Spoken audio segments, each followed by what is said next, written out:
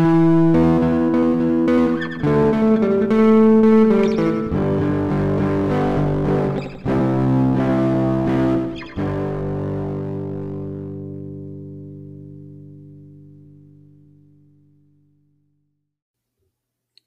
and welcome to the Wild Truth Chase podcast. My name's Nicholas Schaefer. I'm here with my co-host Neeraj Shah. Neeraj, how are you doing? I'm doing very well, Nick. How about you? We're getting ready to discuss some scams, so I'm excited. So something interesting, actually. If I remember a couple of weeks ago, we had the audience pretty split on whether they'd been scammed or not. I think it was a 50-50 split. But no one was willing to share their stories of being scammed on last week's episode. So I feel there's a bit of maybe embarrassment there. We poured out our own experiences. But today it is scams. ChatGPT has been a topic of conversation in the last few episodes. It's always permeating underneath a little bit. Yeah, that Elon Musk and ChatGPT somehow can't escape these topics. Exactly. And we were just wondering the different types of scams that ChatGPT might enable. And in my head, I was thinking about the types of scams that need conversation, right? So I was looking around to see whether ChatGPT is already starting to be used by scammers. And there was some information about ChatGPT being used to write malware and make platforms for scamming purposes. But then I did come across this other thing about ChatGPT being used on fake dating profiles, which made me laugh. But I guess it is something it could be used for. Scammers are apparently some of the most innovative people. And so any new tool, they're going to try to leverage it, I think. ChatGPT will obviously open new doors for and ways of scamming, but I think basically every technological advance has over the last, well, I don't know, forever really. I was trying to find some information about different types of scams and the technologies they may have used. I know you were thinking beforehand about what types of scams might have been used in the Stone Age. You imagine something, yeah, you that's didn't come right. up with any evidence, right? When we decided to do this episode on technology and scams, one way to approach the research is to look specifically for examples that people have already identified of technology enabling scams. Another approach is just to look at the general history of technology and then see if you can think of ways that scams might have been enabled or facilitated by the use of technology. And so I went to Britannica.com and started looking at the history of technology. And it starts around the time when people are making stone tools. And so I was just thinking, what scam could a stone tool enable? And I think that's more just in the category of enabling crime by threatening someone with your stone tool. And I'm not sure it really gets to the point of facilitating scams, but it was interesting to consider. The internet is I think that's a pretty, well, in the history of scams, that's a pretty recent technological innovation. I think that's, and probably from everybody's experience, actually just really helps scale up the number of scams people see, all sorts. So I found this article by TransUnion. I think they're credit people, or credit record people, who are detailing the different types of scams using the internet and technology since 2004. So things like virus, worms, and Trojans. Do you remember those days of having to worry about getting viruses and worms and Trojans that might be stealing stuff? I remember the days when people had to worry about me perpetrating that on them. So I remember very distinctly, I downloaded this particular Trojan, which it allowed you to customize what happened to the people who installed it. And so I told my friend that I had created, because I think at that time I was just learning how to do computer programming. So it was somewhat plausible, this story. I told him I had programmed this game and wanted him to try it out. Scammer. And then he installed it, and it said something. It brought up a message that I customized. It said something, "Oh, you don't have the drivers," or something that sounded vaguely plausible. And then at that point, the Trojan is installed on their computer, and you have this nice little menu of things that you can do to their computer. And some of my favorites were, you could turn their screen upside down, the way the monitor is being displayed upside down, or mirror it left or right. And then you could also, and this was probably my favorite, open and close their CD tray. So just randomly the CD tray would open and close, which used to be a thing on computers. And so I had a lot of fun with that. I didn't know you had a history in scamming people. Not for any gotten gains, though. That was pretty harmless. This places Trojans back in 2004. And so I think that what I'm thinking of is probably earlier than that, but I certainly remember those days. And then other types of scams enabled by the internet, identity theft and phishing, which TransUnion has put around 2007. Phishing, I really reckon, scaled up. I wonder what the previous medium for phishing attacks was. Probably mail, right? So you went from using mail to using email and internet. So that probably helped you get to people much faster with phishing scams. Have you ever worked somewhere where the IT departments actually sent phishing emails around? It would test people almost to see, are you aware of phishing emails? No. So like phishing entrapment. No, exactly. I've never heard of that. So I have worked in a place with that before, and I remember I was waiting for a work-related parcel, and just it happened that on the same day I got a email that said, "We've got a parcel waiting for you at work," and I didn't even check. I didn't check anything because it felt I was expecting one today, so I clicked on the link in there, and then it was the IT department, and they were like, "Yeah, this is a phishing email. Watch out for phishing emails." They got you. They got me. They got me good. But I don't know. It was just that because that's almost a statistics game, right? You send these things around, and then some proportion just happen to be waiting for a parcel that they see the message, and then they click on it. I wouldn't have clicked on it if I wasn't expecting anything. I think I acted without thinking for a second. It worked in that you still remember it to today. Yeah, probably if you true. get another email that you'll recall. I will recall it. And then in around 2010, DNS attacks, botnets, SQL attacks, competitive sabotage. Now that's something I've never heard before. Have you ever come across any competitive sabotage, Nick? Competitive sabotage. I mean, presumably that would be one company sabotaging a competitor. Okay, so I believe it's true that my mother had all of her notes stolen during medical school, which presumably was some jealous student who was upset about getting beaten out to the top of the class by my mother. So that's a form of petty competitive sabotage. That's right. For anyone who's not aware, Nick's mom was on the podcast in the season about aging. She actually helped us close that season with a great episode summing up the season, right? That's right. So the joke's on the person who stole her notes because she went on to have a very good career in medicine. And appear on the Wild Truth Chase podcast. Which is, how can you top it? Exactly. In 2013, we got a lot more social engineering, malicious email, and things like social engineering. I guess I remember at work once I watched this great video about how people can be attacked on social platforms. It was actually quite disturbing. Essentially, it was don't trust anyone who contacts you on social platforms because they may not be who they appear to be. And it said one of the most common types of attacks is to invite people over for conferences in places, and you pay for their expenses and things, but essentially you're just trying to get them somewhere so you can put pressure on them in certain ways to do things for you. I thought that was quite a fascinating video. Yeah, social media has got to be a huge facilitator for people looking to perpetrate all kinds of scams and hoaxes and purvey misinformation. I'll come back to social media because I find some of that quite interesting. What TransUnion is saying more recently is we get things like banking malware, keyloggers. Well, the keyloggers have been around for ages. My mom put a keylogger for some reason on my computer, which I then used somehow to get the password of a friend of mine.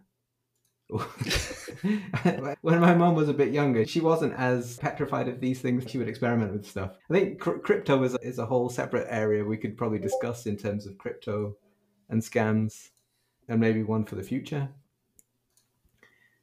So we've just spoken a little bit about the types of scams you get now driven by technology. I think that these really give you a different scale for a lot of these scams. So things like identity thefts and social engineering, I think these allow like you just to be in contact with so many more people. But it's not like they're new types of scams. Trojans, there probably weren't too many equivalents. Although I guess it would be similar to having a mole snooping on other people, having a conversation. Can you think of any older equivalent of a virus or a worm or a Trojan? I guess a Trojan is named after the old Trojan horse. Exactly. So that does have a historical precedent. That's right. That's true. Identity theft, I think, is something that has been around for ages. And I was reading a bit about identity fraud, and a famous case I came across was Perkin Warbeck in the 15th century, who pretended to be Richard of Shrewsbury, Duke of York, the second son of Edward IV and one of the so-called princes in the Tower. So he was pretending to be a rightful claimant to the throne. I have Yeah, to applaud this guy. This is very clever.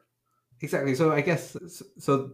Presumably, the two princes, I think they died in the tower, and he's taken advantage of that to claim that he's one of the princes, which is pretty smart, um, but also pretty daring.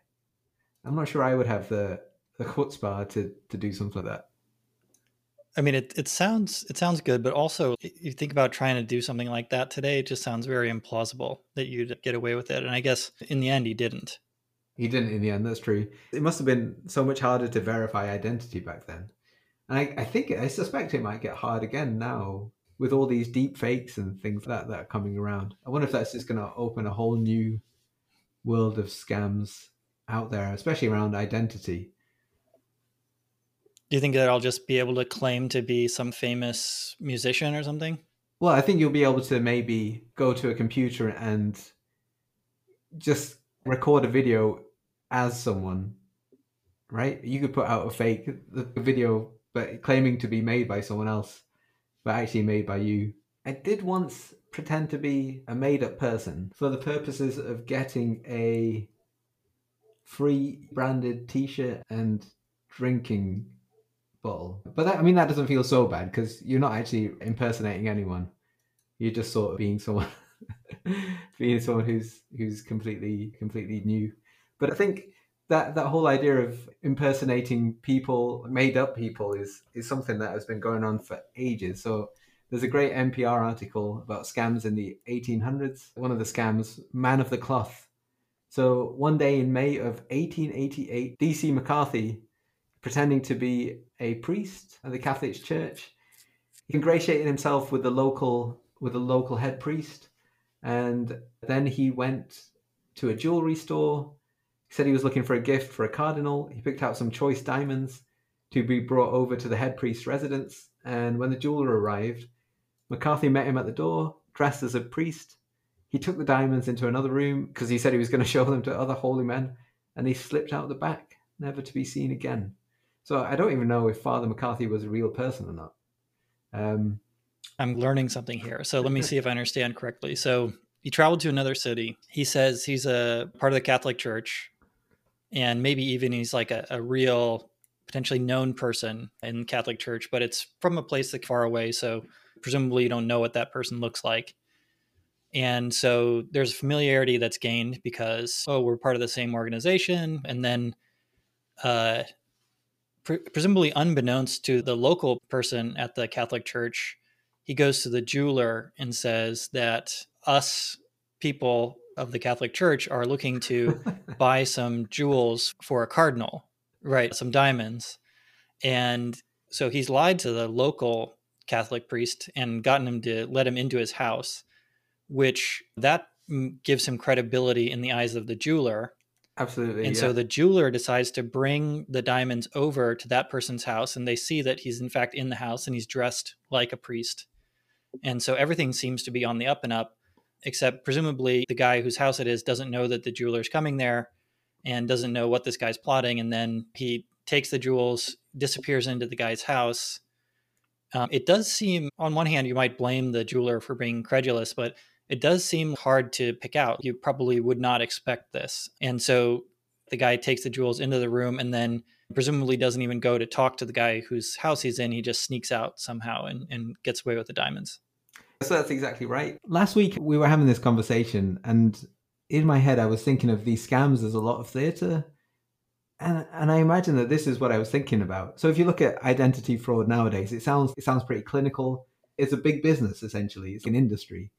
But if you look at this identity fraud, it was pageantry. It was a little, those films that are built around heists and a bit of excitement. It's that, and this took guts, right, to do this. I don't know. I have a certain amount of respect for the person who pulled this off.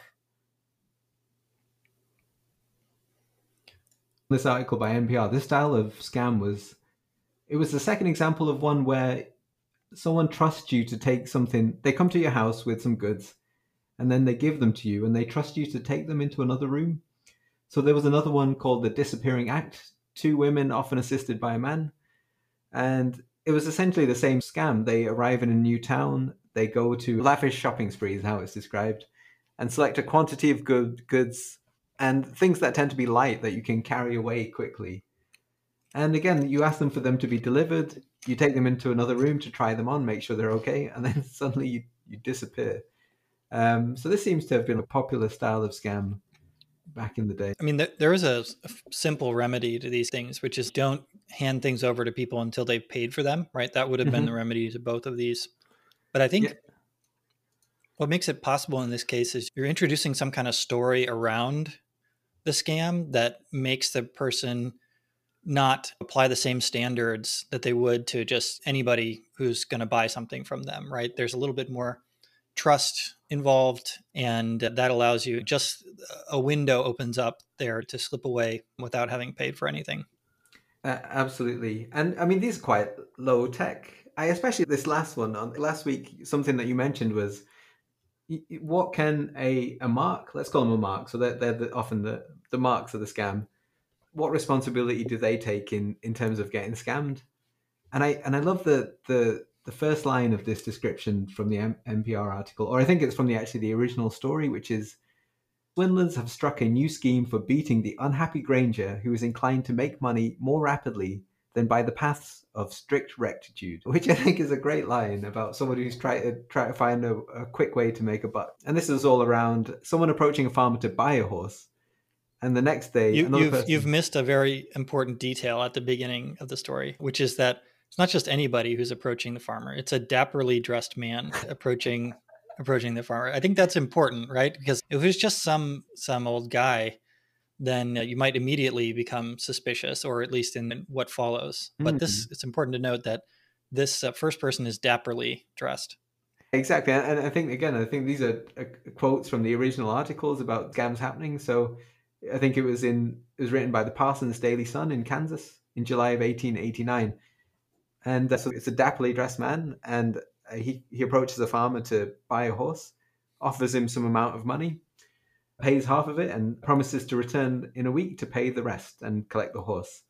And then the next day, another well dressed man, he appears at the same farm and coincidentally wants the exact same horse. And he must own it, and he offers more money. And so when the first dapperly dressed man comes back, the farmer says to him, "Oh, I can't sell you this horse, but I'll give you $10 for your troubles," expecting that the second man will return and pay him a lot more, but the second man never returns. So the first man walks away with more money. And it's probably hard to follow this if you're just listening to it. But the idea is that the farmer is hanging on to this horse in anticipation of the first guy coming back and paying him a lot more money. The scam ultimately is done just by that first man never returning.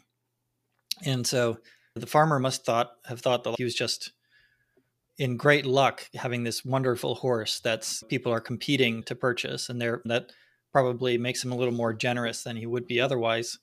And it's actually that money that's paid to the second man that ends up being split between the two scammers in the end. So it's again, I guess, what responsibility is on the farmer there. But that okay. So those were some examples of, I would say, low tech scams. But I did find an example of a high tech scam from the 1800s, and this was Francois and Joseph Blanc in the 1830s, and they were operating in France. They were operating at the Bordeaux Stock Exchange, and they had this thing. So essentially, the Bordeaux Stock Exchange was very closely related with Paris.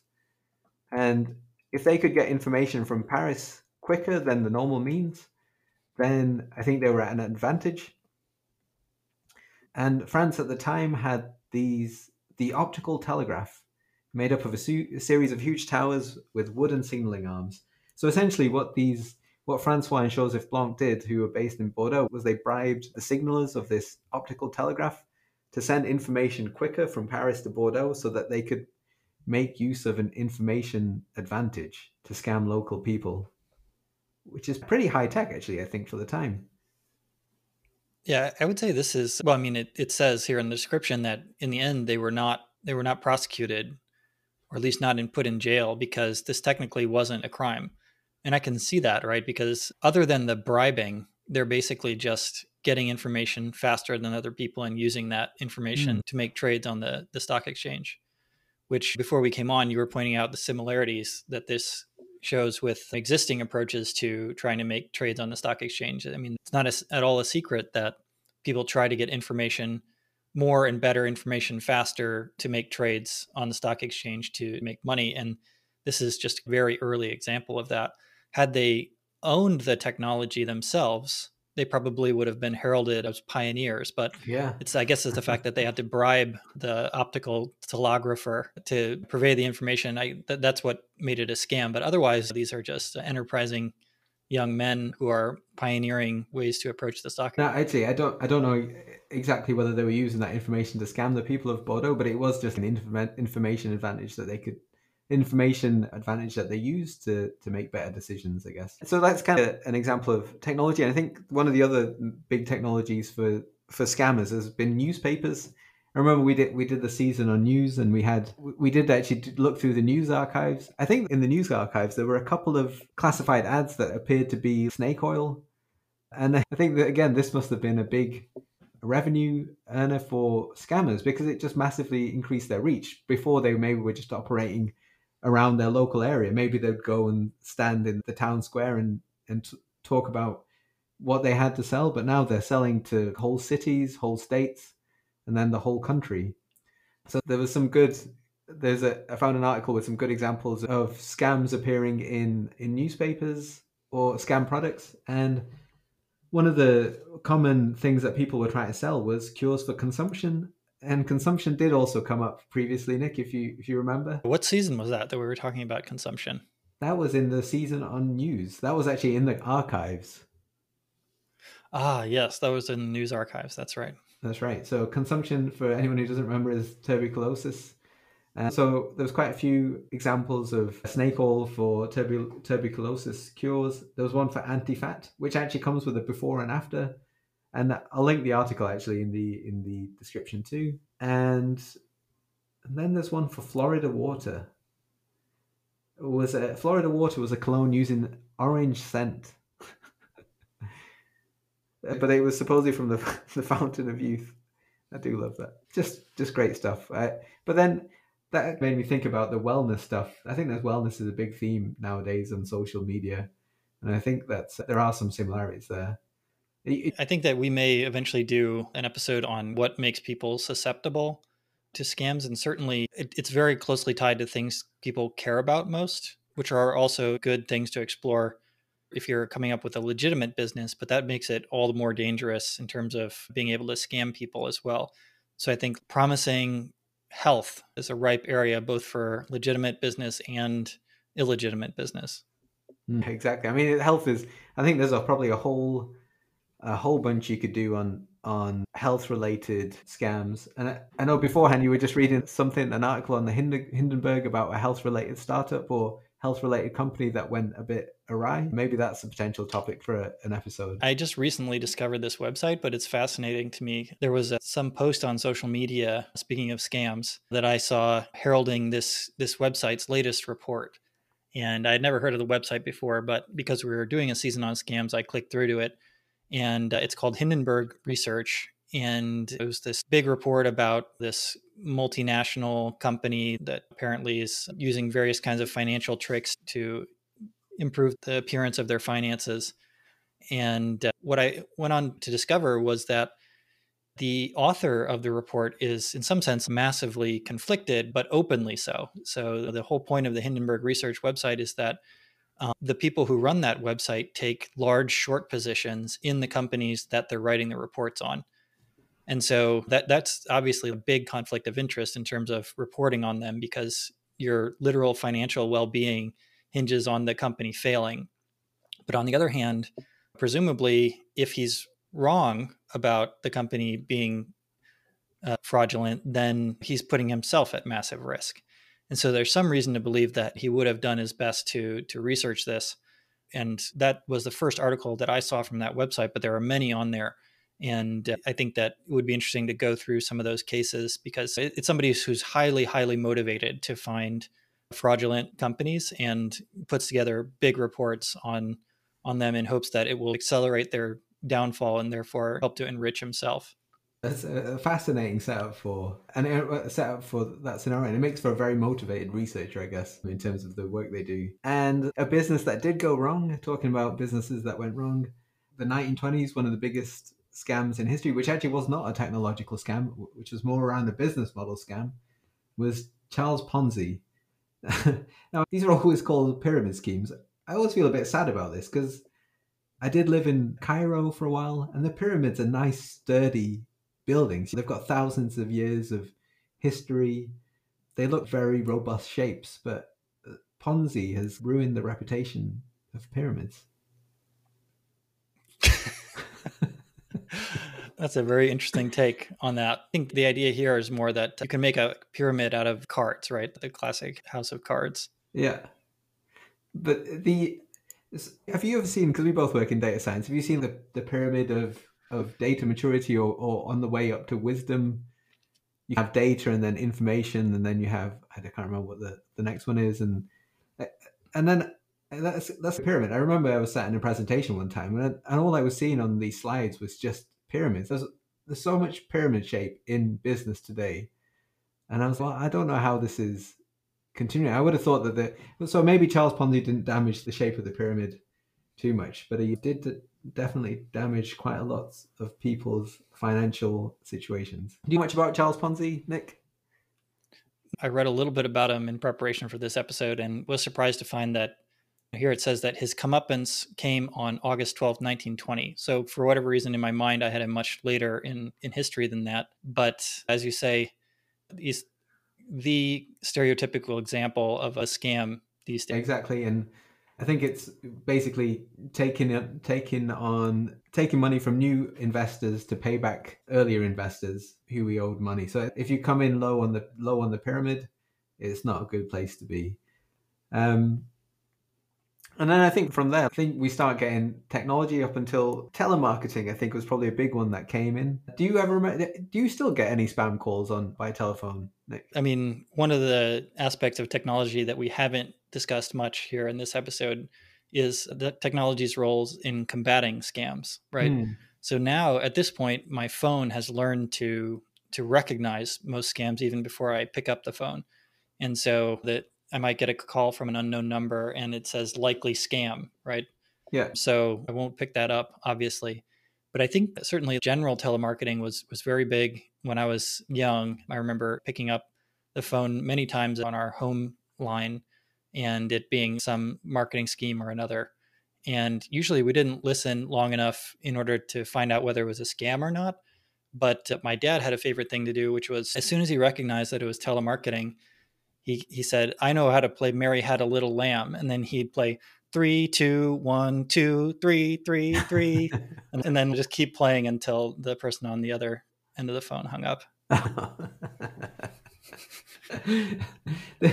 That's good. I mean, there's loads of creative things you could do. I have spoken to a few people who've just called just to see why you call in, what's up, what's going on. Some are actually quite well humored. There was a whole period as well where my parents would also get loads of spam calls at their homes. I guess a proportion of which were also scams. But I don't think then it's a too far step from the telemarketing to the world of the internet, and bringing us back around to things like viruses and worms and Trojans, and back up to where we are now, which is ChatGPT and probably what will be AI, probably leading a new wave of scams. That's quite the history of scams that we did. Second scams and a bit of jumping around. It's been interesting to read about them, actually. The thing that always gets me about this is that it is the ingenuity, I think. And I think you mentioned it early on, was that the scammers are not afraid of innovation. It's so weird to talk about scammers, basically people who are trying to cheat other people in sort of, to talk about them in sort of complimentary ways, right? But they are innovative, I guess, and in the past they were a bit more ingenious because maybe they didn't have the technology. But nowadays they definitely are quite annoying just because they're everywhere. Out of interest, did you check your spam folder this week? No, I told you I have the same spam folder so that I don't have to check it. You weren't even curious as to how people were trying to cheat you. I'm going to check my spam folder. Oh dear. Suana, can you teach me some tricks? Hot babe Suana looking for you who knows how to get. It's probably better that I can't read the rest of that. Oh dear, this grim stuff this week. So that was a quick run through between a shared history of tech and scams. Anything to add to that, Nick? Just feeling very wary. I'm going to be on the lookout this week. Exactly. For anyone who comes dressed as a priest to your door. Definitely. All right, Nick. Well, thanks for humoring me on this one. I've enjoyed it. I do see the ingenuity, and I have enjoyed reading about this. And I hope to see everybody next week. Be careful out there, everybody.